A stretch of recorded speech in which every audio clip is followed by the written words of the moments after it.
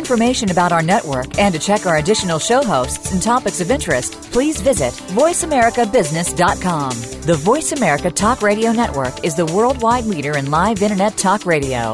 Visit voiceamerica.com. The views and ideas expressed on the following program are strictly those of the host or guests and do not necessarily reflect the views and ideas held by the Voice America Talk Radio Network, its staff, and management.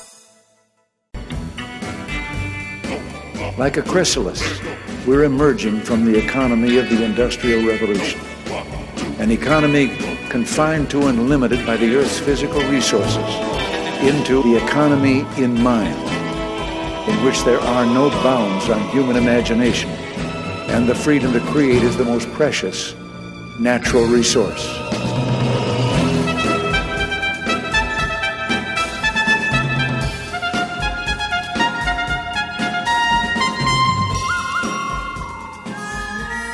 Welcome to the Soul of Enterprise, Business in the Knowledge Economy, sponsored by Sage, supporting small and medium-sized businesses by creating greater freedom for them to succeed. I'm Ed Kless with my friend and co-host Ron Baker, and on today's show, we are going to talk about playing with fire, price discrimination in practice.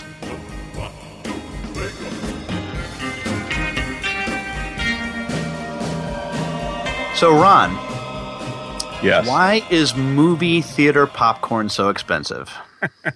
Ed, I built a whole career around that question. So I'm giving you a softball is really what you're saying. Well, no, it's actually, it's very probably counterintuitive. I mean, when you ask that question of people around the world in audiences and sophisticated audiences, business audiences, they'll say, well, it's a captive audience. And that doesn't explain it. I mean, if that was true, if that was the criteria, then they would have paid toilets. But the fact of the matter is the theater owners know something that maybe the rest of us don't, which is, if they did have paid toilets, what they'd make at the paid toilets, they'd probably lose in revenue at the box office, right? So something else is going on. Exactly. What's that something else, Ron? It's the subject of today's show, isn't it? It is, and that it's called price discrimination. And we probably are going to end up saying this a few times. The disclaimer on that term is we're not talking about discrimination based upon a race or an ethnicity or anything like that, a religion. It's discriminating based upon willingness and ability to pay. So what's happening in the movie theater is what the theater owner knows is that some people are willing to pay more for popcorn than others. Some buy it, some don't. And the problem for the movie theater owner is he can't identify who's who at the door, right? He can't go out in the line outside and say, hey, Mr. Kless, when you get in the theater, are you going to buy popcorn for you and your family? If he tried to do that, or if he said, I'll give you $1 off each ticket if you do buy a concession, people wouldn't maybe tell the truth.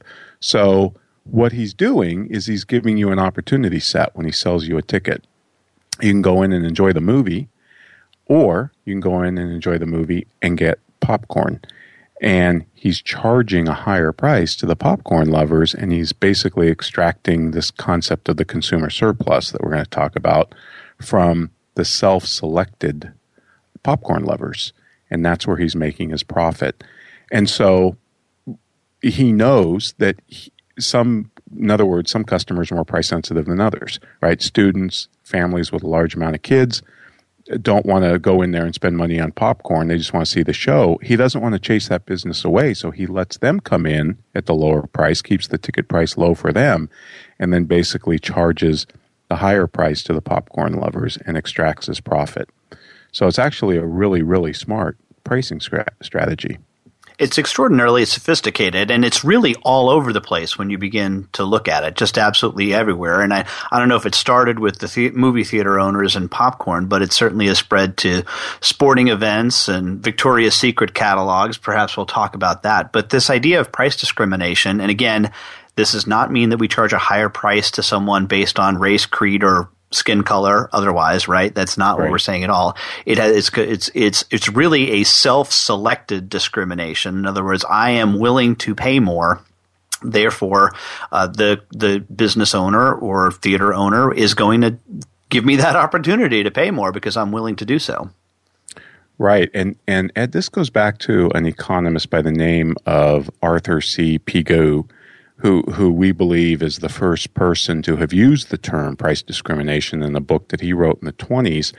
And, of course, he was a student of a guy named Alfred Marshall. And if any of our listeners have ever sat through an economics course or had to draw a supply and demand graph, you kind of know who I'm talking about because Alfred Marshall is the developer of the supply and demand graph.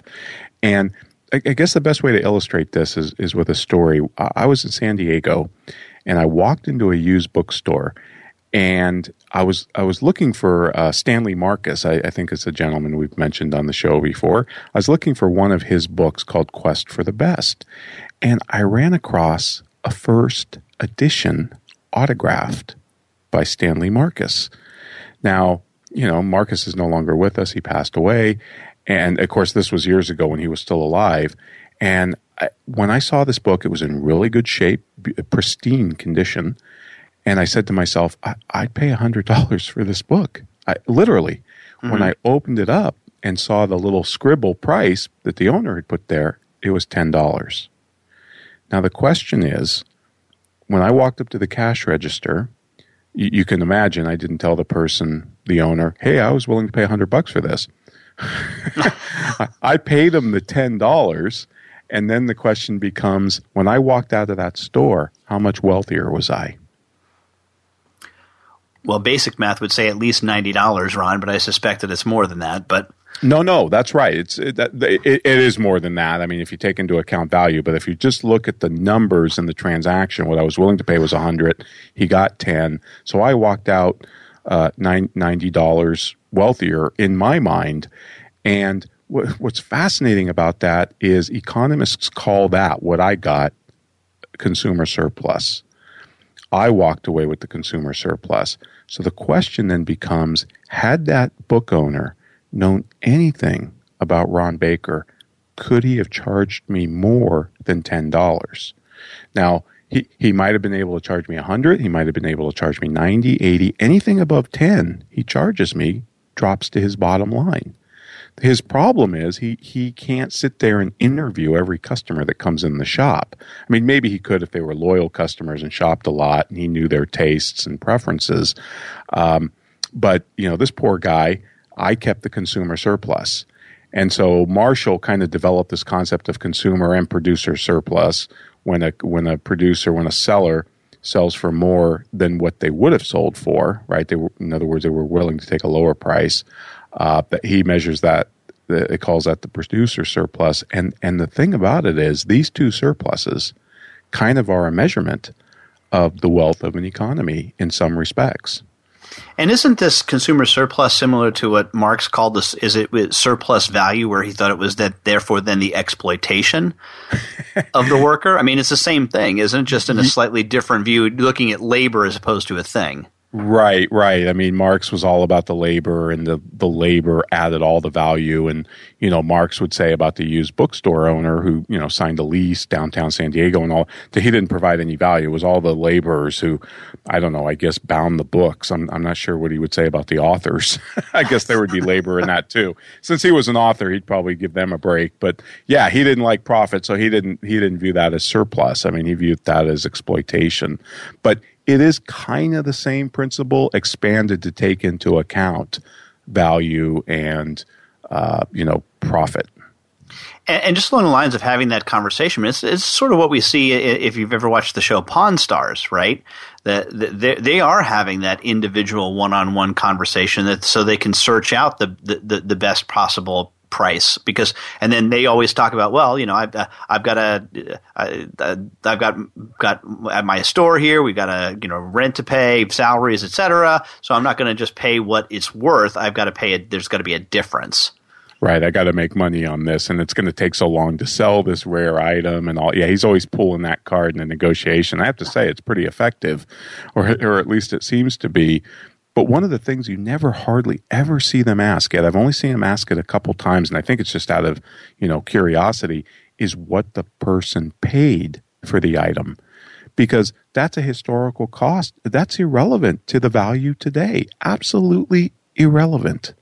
Right, whether they found it in their old Aunt Martha's trunk or whether they purchased it at a yard sale for $1 or even $100. Right. Now, sometimes they bring it up and they say, well, I paid $5,000 for this at an auction, and he'll say, well, sucks to be you. Yeah.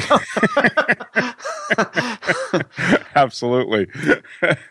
But that's the important point I think is that sunk costs are sunk, past costs are past, and pricing takes place in the here and now and even in the future.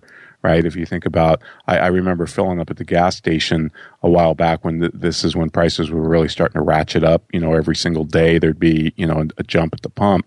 And a guy sitting there next to me filling up said, I can't believe this. This just went up a dime or whatever from last time, or 20 cents a gallon from last time. He said, I know it's the same gas sitting under the tank in the tanks. Shouldn't they? In other words, he was saying that they paid historically for that, so they should sell it at the historical price. And I'm like, you don't understand. They have to replace that tank when it runs empty. Right. So they have to pay that's really tomorrow's the definition. price. That's the definition of a commodity too, right? Where the future price is actually taken into account today to a certain extent as well. Absolutely.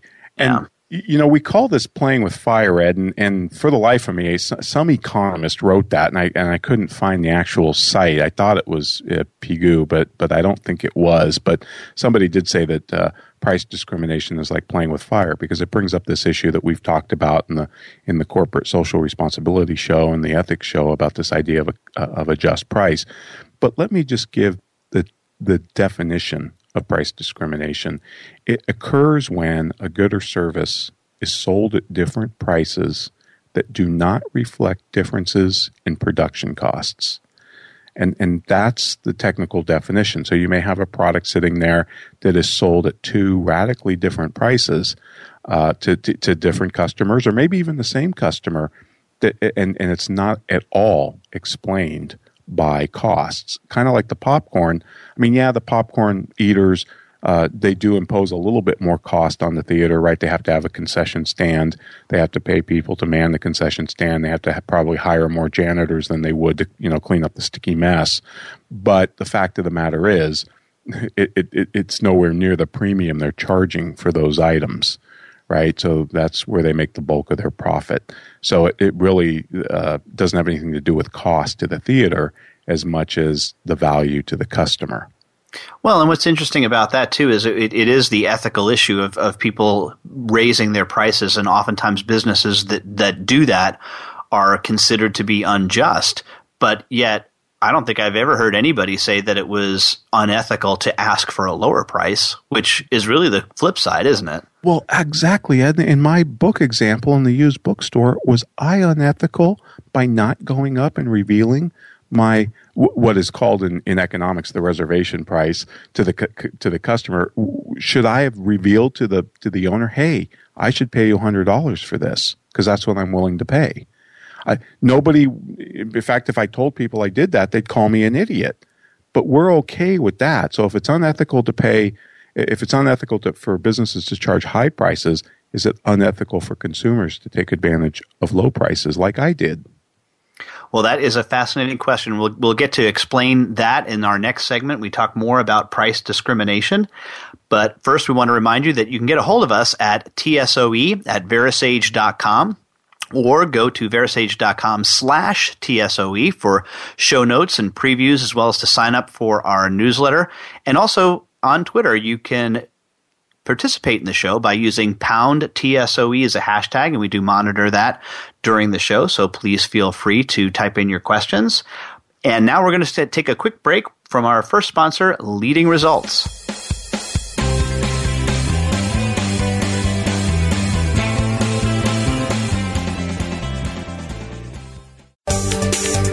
From the boardroom to you, Voice America Business Network. You've experienced it. Marketing and selling has changed dramatically in the last few years. The search engine has completely altered the way customers buy. Your clients are now driving the process their way. At Leading Results, we know how to work with this. We don't just jump in and start doing. Together, we plan your marketing strategy, install a website that gets results, and create lead generation programs that drive sales. Visit leadingresults.com/TSOE to find out more and to schedule a 30-minute conversation with us. Today's business marketplace is becoming increasingly global thanks to technologies that didn't even exist a few short years ago. Your business might be a startup or you might be one of the Global 500. Either way, you're probably looking at customers and competitors in faraway regions. Listen for Global Reach with host Tay Revez as she brings together experts, ideas, and listeners to help you anywhere in the world. Global Reach is broadcast every Thursday at 2 p.m. Eastern Time, 11 a.m. Pacific Time on the Voice America Business Channel. What does a visual workplace mean to you? How does it contribute to operational excellence? And what steps do you take to put it powerfully in place? Listen to The Visual Workplace, work that makes sense, to find out. Each week, Dr. Gwendolyn Galsworth, visual workplace expert and award-winning author, shares tools and strategies to help you make the workplace speak at a glance without saying a word. Learn to work safer, faster, better, and at far less cost no matter what business you're in. Tune in to The Visual Workplace every Thursday at 10 a.m. Pacific, 1 p.m. Eastern on Voice America Business. Follow us on Twitter at VoiceAmericaTRN. Get the lowdown on guests, new shows, and your favorites. That's VoiceAmericaTRN. You are tuned into The Soul of Enterprise with Ron Baker and Ed Kless. To find out more about our show, visit Verisage.com. You may also tweet us at Verisage. That's VERASAGE. Now, back to The Soul of Enterprise. All right. Well, welcome back, everybody. We're here talking about playing with fire, price discrimination in practice, and we've already talked about what price discrimination is. And again, just a disclaimer, we are not talking about discrimination based upon race, sex, ethnicity, religion, anything like that. It is simply discrimination based upon a customer's ability and willingness to pay. We've defined price discrimination as occurring when a good or service is sold at different prices that do not reflect differences in production costs. And like Ed mentioned, this is a very ubiquitous practice. You see this all over the place, and it's absolutely fascinating, isn't it, Ed, to see how clever some of the examples of companies who engage in this, like I think the theater owners were pretty clever when they came up with the idea of selling popcorn. That was done in the 30s. Yes, no, it's absolutely fascinating, and there's great examples, and I know we're going to talk a lot about them. It's just as we're sitting here talking, I'm really your definition, or the definition that we've been using, which is willingness to pay. It's definitely counterintuitive to the rest of the show. This is practically socialist, isn't it, Ron? This is redistributionist thinking, because what we're saying is if somebody has the ability to pay more, well, why not let them pay more, especially if they value it more than someone else? In a lot of ways, price discrimination, relieves richer people of their money a little bit faster, but in some ways it also helps those that are less economically advanced to be able to buy things for themselves that they otherwise couldn't afford. No, you're right, Ed. And can we postpone this? Because I do want to make the analogy to the progressive income tax, because that is a fascinating discussion, because I've had challenges on this about, and then people argue about the progressive income tax. So I definitely want to talk about that when we talk about the ethics and the morality of price discrimination. But first, let's give the listeners, if you have a business out there, and I don't care what it is, I don't care what you sell, product or service, whatever it might be, what are the requirements that a business must meet to engage in price discrimination? Because this is kind of the holy grail, because you're looking for that guy like me in the bookstore who would have paid a lot more. And had that owner known anything about me, he could have charged me $20, $30.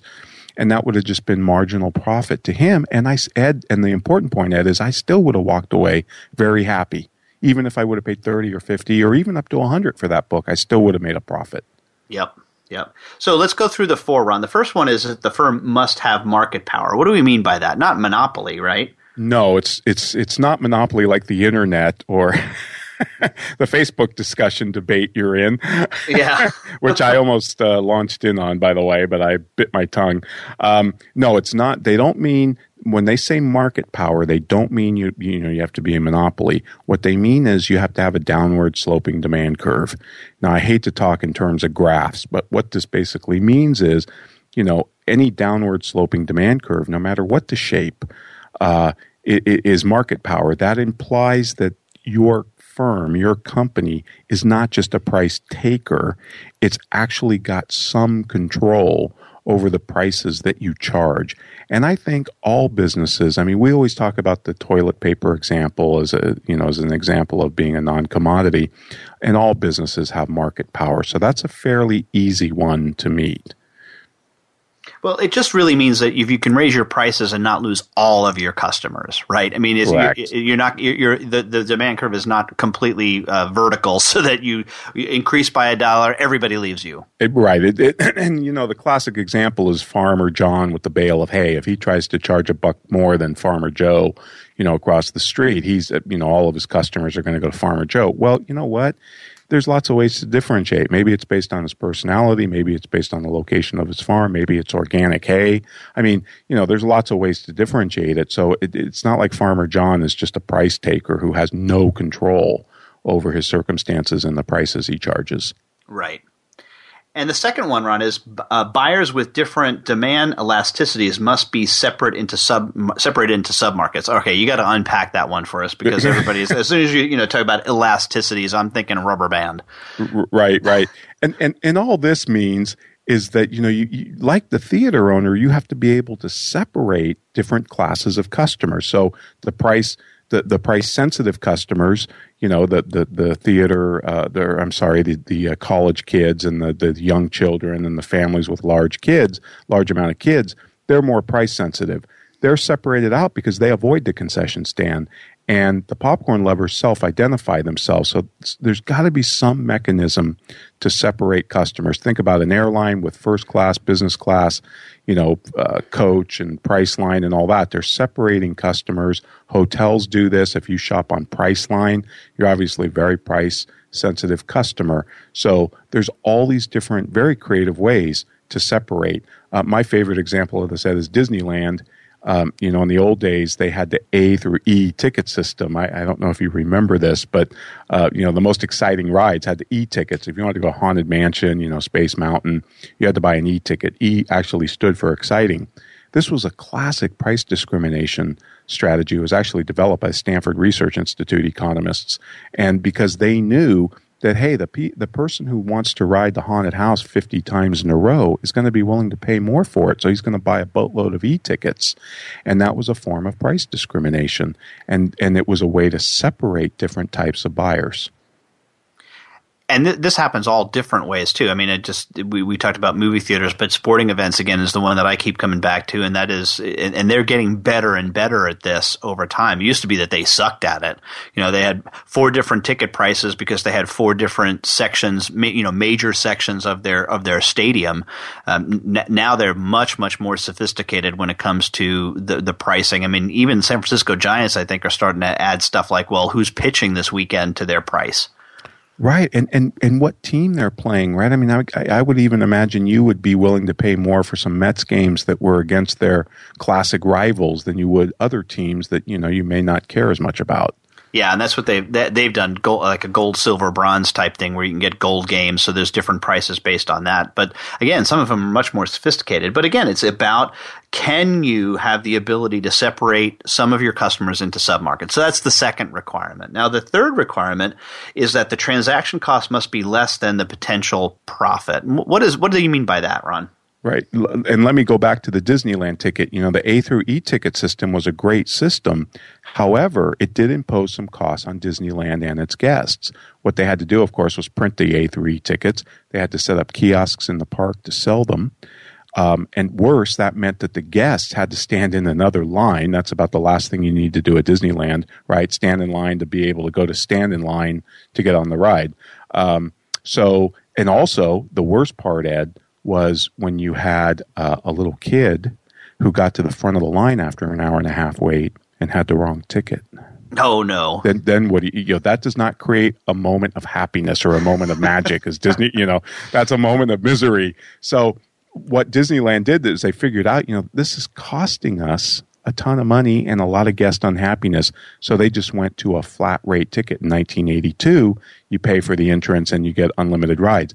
But have you noticed that even in Disneyland and certainly like Universal Studios, there's now different prices upon entry that allow you to get into the VIP lane where you can cut the line and jump to the head of the line if you're willing to pay a high enough price. Right, what they call the so-called fast pass, but that system is even changing, I think, now to a more sophisticated band type system. I have recent experience with this. I think it was last March. Went to Disneyland out by you in California, and they have not gone to the band technology. They were still on the fast pass, but yes, I hear that's coming. Now, one of the things that did happen to us is that there are certain times when you can get into the park earlier to ride the lines, and that comes with a different ticket price as well. So that, for $10 more, yes, you can show up. I forget whether it was 8 or 9 o'clock in the morning, and then you have an hour before they let the rest of the commoners in.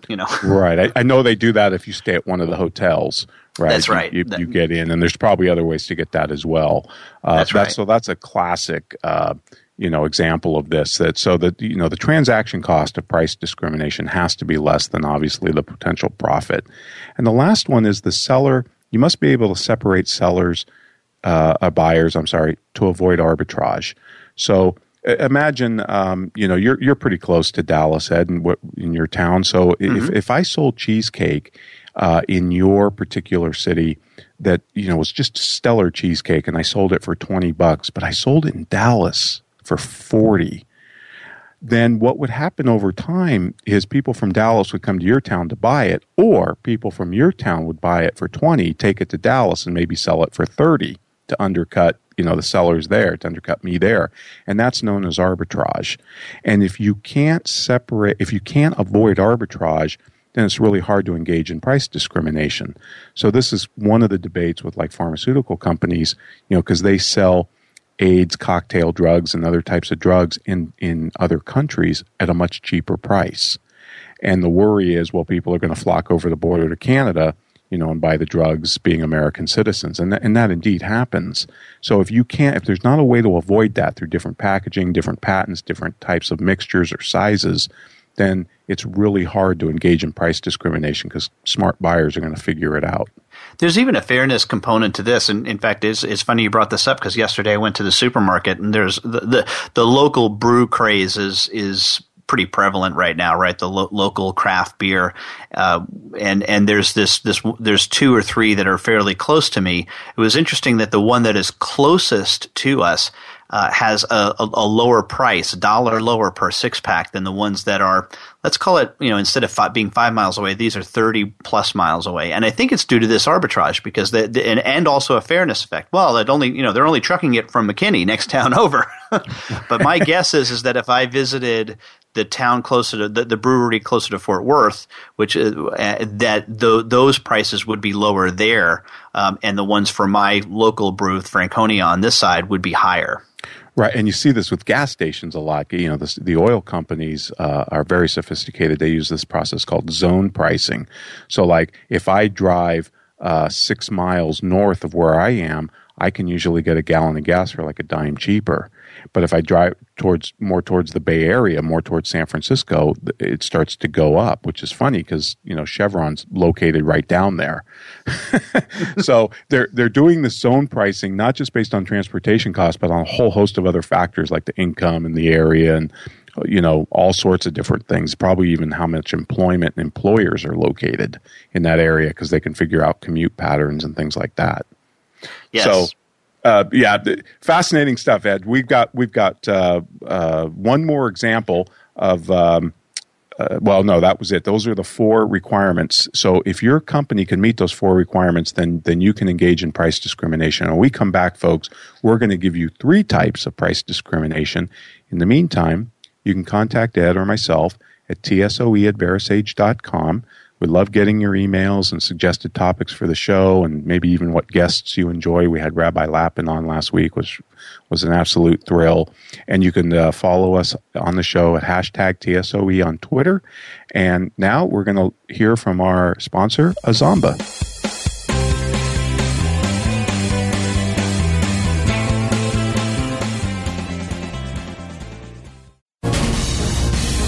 Voice America Business Network, the bottom line in business. What if you could close more business with less effort and do it faster? What could your people accomplish if they had their own personal assistant keeping track of meetings and reminding them of follow-ups? What would it mean to have a perfect view of what your team and your prospects and your customers are doing? What if you could run your business from anywhere? You can have it all. Visit www.azamba.com/soul today to find out how. That's Azamba, azamba.com/soul. Workplaces are only as strong as their teams. Teams are only as strong as their individual members. Are you seeking a better way to take your business to a higher level? We're here to help. Listen for Leading with Social Emotional Intelligence, Building Trust Through Intentionality and Vulnerability with host Glenn Harris. Together, we'll explore the 5 key behaviors of a cohesive team and other concepts designed to keep your team working smarter. Tune in every Tuesday at 4 p.m. Pacific Time, 7 p.m. Eastern on Voice America Business.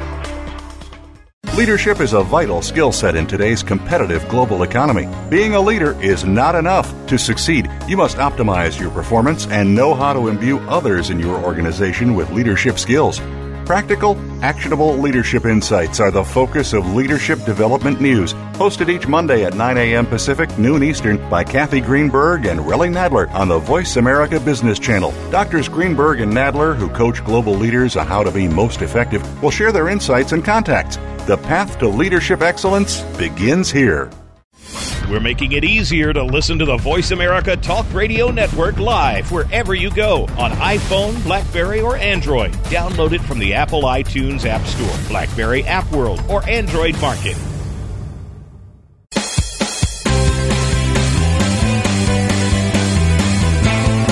You are tuned into The Soul of Enterprise with Ron Baker and Ed Kless. To find out more about our show, visit verisage.com. You may also tweet us at Verisage. That's VERASAGE. Now, back to The Soul of Enterprise. Welcome back to The Soul of Enterprise. I'm Ed Kless with my friend and colleague Ron Baker. We've been talking today about price discrimination. And again, for probably the 4th time, we just want to say that this is not discrimination of a racial, religious, any kind of nature like this. This is simply changing your prices based on the customer's willingness and ability to pay different prices. And we've talked about the 4 different requirements for an organization to be able to do price discrimination. And the next topic that we want to take up is really the different what are called degrees of price discrimination. So the first one is called, obviously, first degree price discrimination. And this is where you're charging each customer the most amount that he or she would be willing to pay for each item that he or she buys, transferring all of the consumer surplus to the seller. So this is extraordinarily sophisticated, isn't it, Ron? You need high-quality systems to be able to do first-degree price discrimination. Or, Ed, run an auction house. Yeah, there you go. Christie's. That's right. If that bookstore owner had auctioned in a live auction, or even maybe an internet auction like eBay, that book, he probably would have got more than the $10 for it, because I probably would have bid up to $100. And probably would have won it. So the only example of first-degree price discrimination that we know of purely first-degree, are auction houses. Now, I think with the internet and examples like eBay, or even name your own price, there's some interesting approximations to first-degree price discrimination. But in terms of getting the maximum amount, like I'm reminded of Arnold Schwarzenegger, who I'm sad to report used to be my governor at one point. Arnold the Governor. Yeah. He bought JFK's golf clubs at a auction when they auctioned off the Onassis estate, and I believe he paid $387,500 for the irons and $772,500 for the woods. We're talking about a set of golf clubs probably made in the 50s. And they were real woods. They weren't like, metal woods. That's right. And the thing is, were they worth that? Well, it doesn't matter. He obviously thought they did, and he probably outbid, or his people did, any other buyer, and therefore it was worth it to him for whatever reason, trying to impress his ex-wife or whatever, or make Uncle Ted happy, whatever it was. That's what they were worth to him. So very hard to achieve first-degree price discrimination. But second-degree price discrimination, that is fascinating, because here you're charging the same customer different prices for identical items. Wait, take that. Why would the same customer pay different price for the same item? I know, isn't that fascinating? So my classic example of this is Coke. If you buy a Coke, or a case of Coke probably at Costco or Sam's Club, I don't know. I haven't priced it recently, but I guess it probably works out to a quarter, maybe a Coke, 35 cents, something like that. Yeah, that's probably pretty close, yeah. But if you go to a restaurant and get a Coke, it's probably going to be $1.50, maybe $2. Do it in a bar or, an upscale place, it's probably going to be a little bit more. Do it out of a vending machine, and it's going to be even more. It's the same Coke, and you're the same customer paying radically different prices. That's quite a spread, right? From 35 cents to up to $2 or $3 for the exact same product. Well, and this is the whole coffee idea too, right? I mean, this is I would imagine why Starbucks in the airport is sometimes 50 cents to $1 more than Starbucks on the street. And why, Keurig, the coffee maker, why they charge, less for the pods, and in different places as well. I mean, you can buy those pods at Costco, same thing, significantly less money. But if you want an individual cup, say at your the hotel that you were staying at, they'll charge you $4 or $5 for the pod. Right. Because you're always framing it against the Starbucks, not what it costs for making it at home.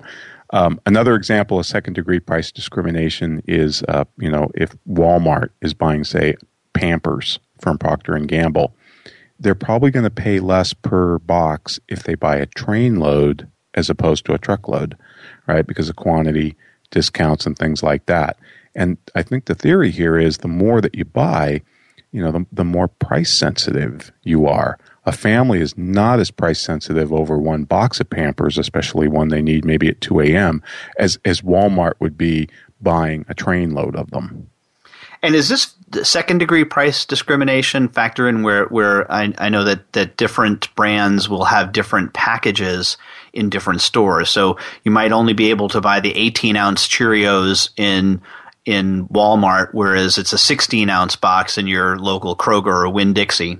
Absolutely. Even Target has its own special packaging and maybe sizes. And yes, they're probably somewhat trying to avoid that whole arbitrage situation, or at least give the store competitive advantage with certain prices, maybe certain loss leaders or whatever, by changing the packaging. Drug companies are notorious for this too. Changing the mixture, changing the sizes, the dosage, if you will. So second-degree price discrimination is really interesting. Third degree is actually charging different prices in different markets.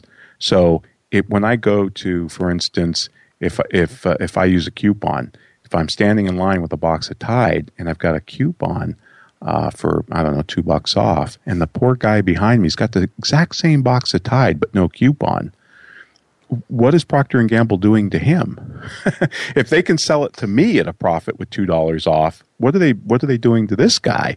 Well, they're extracting the extra $2 directly out of his pocket, putting it in theirs, because he's obviously less price sensitive than I am. That's the whole point of coupons. It's to keep the price sensitive customers within your sphere, right? Because otherwise, what's the point of a coupon? Procter & Gamble should just drop the box of Tide by $2 and give everybody the $2 off. But the point is, not everybody clips coupons. Yeah, this is fascinating. And this is really the Victoria's Secret catalog that they got so-called burned by this number of years ago, I guess, when people started sharing more information. But their catalog, I think it was their Christmas catalog, maybe 10 or 11 years ago, had different prices based on zip code. Right. And they caught holy heck for this across the board for it. But, again, the whole socialist mentality, they were charging higher prices to places that had the zip codes that were more affluent. So at least they were doing that the right thing in a sense. In other areas, Ed, like the progressive taxation, that would be applauded by certain people.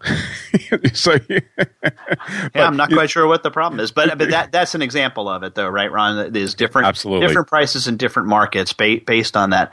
And I just thought of a fourth one as we're sitting here talking, and I don't know, maybe this is not even price discrimination, but they're starting to get more sophisticated on this with different CDs and albums that come out. Like, for example, there's Lady Gaga and Tony Bennett have a CD out, and if you buy the Target version, there's an extra song on it.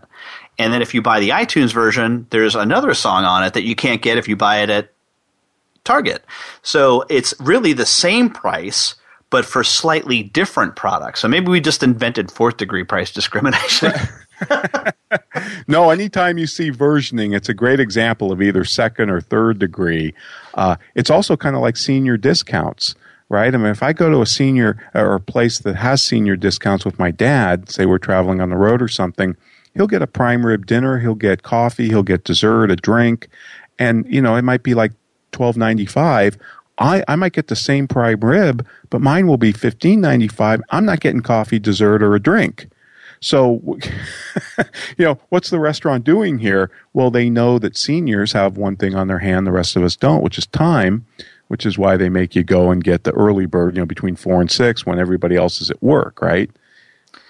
I personally like to eat then anyway, so I'm good with that. But yeah, isn't there a Seinfeld episode? I just saw it where he to his dad, they want to go to dinner at 4:30 or something or 4, and Jerry says, "I'm not eating that early."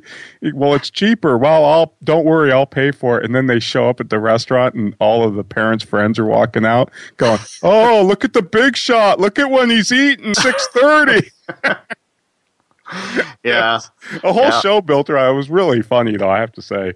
Yeah, and that's another classic example of the whole idea of price discrimination based on different. Well, I guess that is age, isn't it? After our disclaimer, and well, it is, and it's funny, Ed, because the seniors are some of the wealthiest people in society, and it just makes common sense, right? They've been in the workforce longer. They've had many more years to save and invest and all of that. And they need to discount the least. But because they have time on their hands, businesses have figured out that, they're going to patronize those places that give them that discount. Well, yeah, and then they have AARP negotiating for them too, but that's a separate show. Right. And of course, the classic example of this is the airlines. When the airlines were deregulated in '77, basically under Jimmy Carter, with the help of Ted Kennedy. Before, when they were regulated, they could only charge what the government allowed them. Once they deregulated them, it was open up. They could charge anything they wanted. And they used to use this really bizarre pricing method called break-even pricing, which is even worse than cost-plus pricing, if you can imagine that. And what they realized really fast, and this is well documented in a book by Robert Cross, who I think you know him, Ed. He's been at Professional Pricing Society. He's a legend in pricing circles. He wrote a book called Revenue Management, and he worked at Delta. And what he uncovered at Delta and what he did at Delta is just an absolutely fascinating story that he tells in this book. And maybe we'll get into that. I'll give you a little hint of what he was able to do with Delta, because what's interesting about him, Ed, is he was a lawyer. He was a lawyer that got thrown into the whole marketing and pricing aspect of the business just on kind of a whim. And it's just an absolutely fascinating story. But first, folks, what we want to do is we want to remind you to follow us and read our show notes at verasage.com/TSOE. You can always email Ed or myself at tsoe@verasage.com. And now we want to hear from our sponsor, Sage.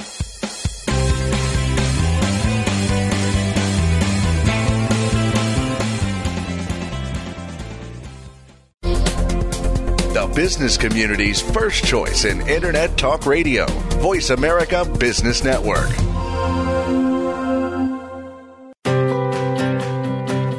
Four new employees. A 20% increase in revenue. Being one of the 9 million women business owners in the U.S. These are your proudest numbers, your landmarks of growth and success. Sage helps you achieve business milestones with cloud and software solutions that lead to deeper financial insights. Believe in your numbers. See what Sage can do for your business. Visit BelieveInYourNumbers.com today. Game-changing technologies and strategies are transformational, exciting, and disruptive for a reason. They shake up your status quo. They get you thinking about new ways to scale, compete, and grow. They move you in amazing new directions. You're invited to take your coffee break with Game Changers on Thursdays at 7 a.m. Pacific Time, 10 a.m. Eastern Time for our special series on the future of business. Learn how you can become the transformational leader who takes your company across the finish line as you look ahead to the next breakthrough wave of innovation. The Future of Business with Game Changers, presented by SAP on the Business Channel. Become our friend on Facebook. Post your thoughts about our shows and network on our timeline. Visit Facebook.com/Voice America.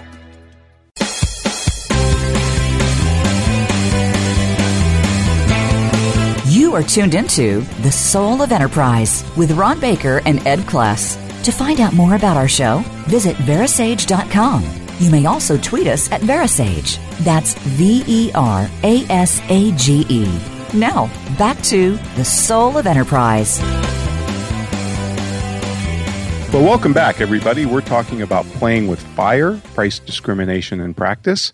And again, just to disclaim, we are not talking about discriminating based on race, ethnicity, religion, sex, anything like, well, there's an interesting case of the sex thing, Ed. If you look at dry cleaners, they do charge a higher price for women's blouses than men's shirts, say. And why is that? There's all sorts of interesting theories about it. But folks, what we want to talk about, we've kind of talked about the 4 requirements of a company to price discriminate, and then we talked about the 3 types of price discrimination. One of the ways I ran across this topic, or at least how it was implemented in practice, was a book by Robert G. Cross called Revenue Management. And he worked for Delta Airlines. He was actually in general counsel. He was a lawyer. He was involved in a big litigation that made him fly to, I think it was Dallas every week. And he got together with the guy in Dallas and said, this is ridiculous. You know, we're just flying too much and let's just settle this. So they settled it. And then the CEO was kind of looking around for something else to make Robert do, and they dumped him in marketing and said, hey, figure out this yield management thing or this revenue management thing, because it was what airlines were moving to. And he analyzed it, and he realized, Ed, that Delta was probably leaving $300 million on the table by letting planes leave that had seats that people would have bought at a cheaper price, or packing a plane so much with cheap seats that it filled up really fast, thereby turning away last-minute customers, business travelers who would have paid a fortune to get on the flight. And he thought it was $300 million a year left on the table just because they were misallocating their capacity and their pricing. Dang, that's a lot of dough, man. He said, when I told people this inside in the C-suite, they were shocked. Their jaws dropped. They either didn't believe me, they thought I was nuts or whatever. And what's interesting about the airline pricing is, I think American started it, and all the airlines were able to do this, to switch over from this break-even pricing to yield management within a period of 2 years. That's how fast they did it. And Ed, just compare that to kind of like, say, our work with professional firms who use hourly billing, and how long is it taking to get them to think about pricing more strategically? A heck of a lot longer than 2 years, I can tell you. Well, that's for sure. That has something to do with, I think, profitability. The airlines were probably bleeding money, but that's a separate conversation. Let's talk about it. There's a bunch of other examples of this that some of you may or may not have think of. I think one of the more fascinating ones to me, Ron, is hardcover books versus paperback books. I mean, there was probably at one time a cost difference between those two, the binding technologies, but now that's not the case at all. No. In fact, from my research, it tells me there was never really much of a cost difference. Or maybe it had been a dime or 20 cents, but it's essentially the same amount of money. So you got to scratch your head and go, what are they doing? Well, what the publishers know is, the new Harry Potter or John Grisham or Tom Clancy back in the day, if you were a fanatical lover of those authors, you ran down to the bookstore the day they came out and you bought them. And they just reached into your wallet and pulled out more of the consumer surplus. And then they said, well, look, we don't want to turn away the cheapskates. We want your business too, but we're going to make you wait for 9 months or maybe a year and then put this out in paperback. And we still want your business, but it's a different product at that point because you can't be as cool around your friends talking about this new, book and can't have it on your coffee table. So it was a very clever way, deviously clever way of charging different customers different prices and having them self-identify like you do at the theater. And I wonder if Kindle and ebook are killing that whole concept. It doesn't seem to have gone away, but it's a really curious one that nonetheless that seems to have existed and persisted for quite some time. Well, let me ask you this, Ed, because I find this fascinating, and maybe it's just because, you and I, we read a lot and we enjoy books, but I find an ebook more valuable now than a physical book, and they're a lot cheaper. They are. Yep, I agree. It's crazy. I'm keeping much more of the consumer surplus than I used to with buying books. And I notice Amazon has started to do this. They've started to allow you to kind of purchase the bundle, where you get both. Because I think that there's some of us who still jones for the physical book that we'd like to touch and taste, Right.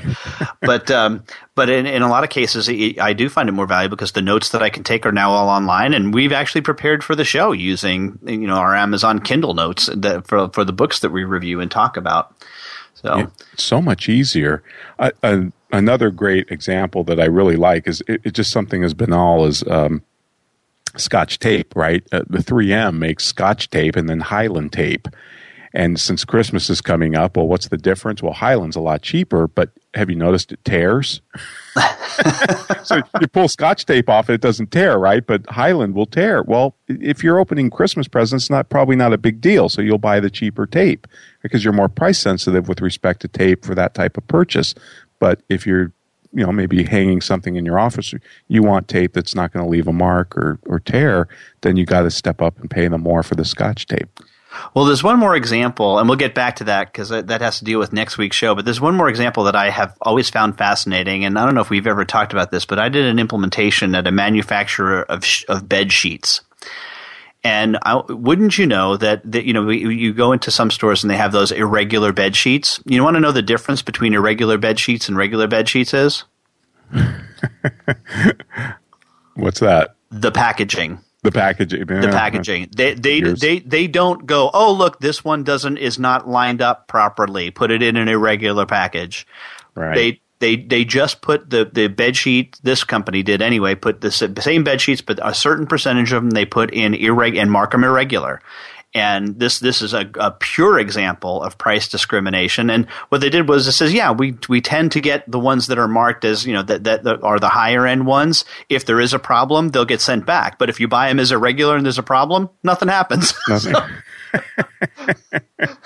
And just adding the time we have left, because I know we're short on time, but the ethics of this. I mean, a lot of people recoil at price discrimination when they hear it.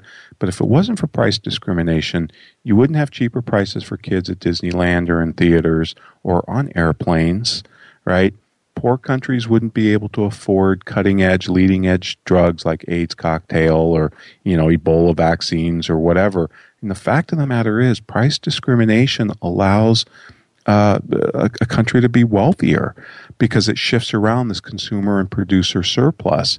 And it's actually a very moral and ethical thing if you really start to dive into it, because what separates this from progressive taxation is, a tax is compulsory. I may or may not get a benefit from paying a tax, right? A direct benefit. But when I buy something, I get a direct benefit, and that's what makes it different.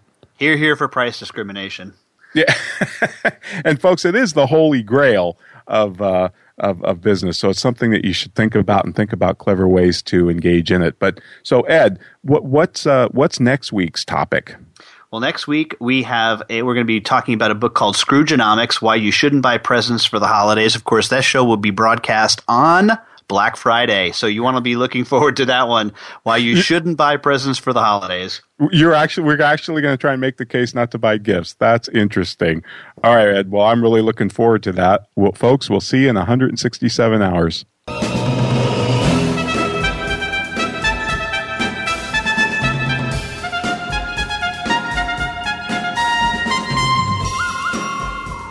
This has been The Soul of Enterprise, Business in the Knowledge Economy, sponsored by Sage, supporting small and medium-sized businesses by creating greater freedom for them to succeed.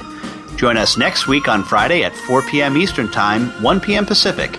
In the meantime, feel free to visit us at www.verisage.com/TSOE.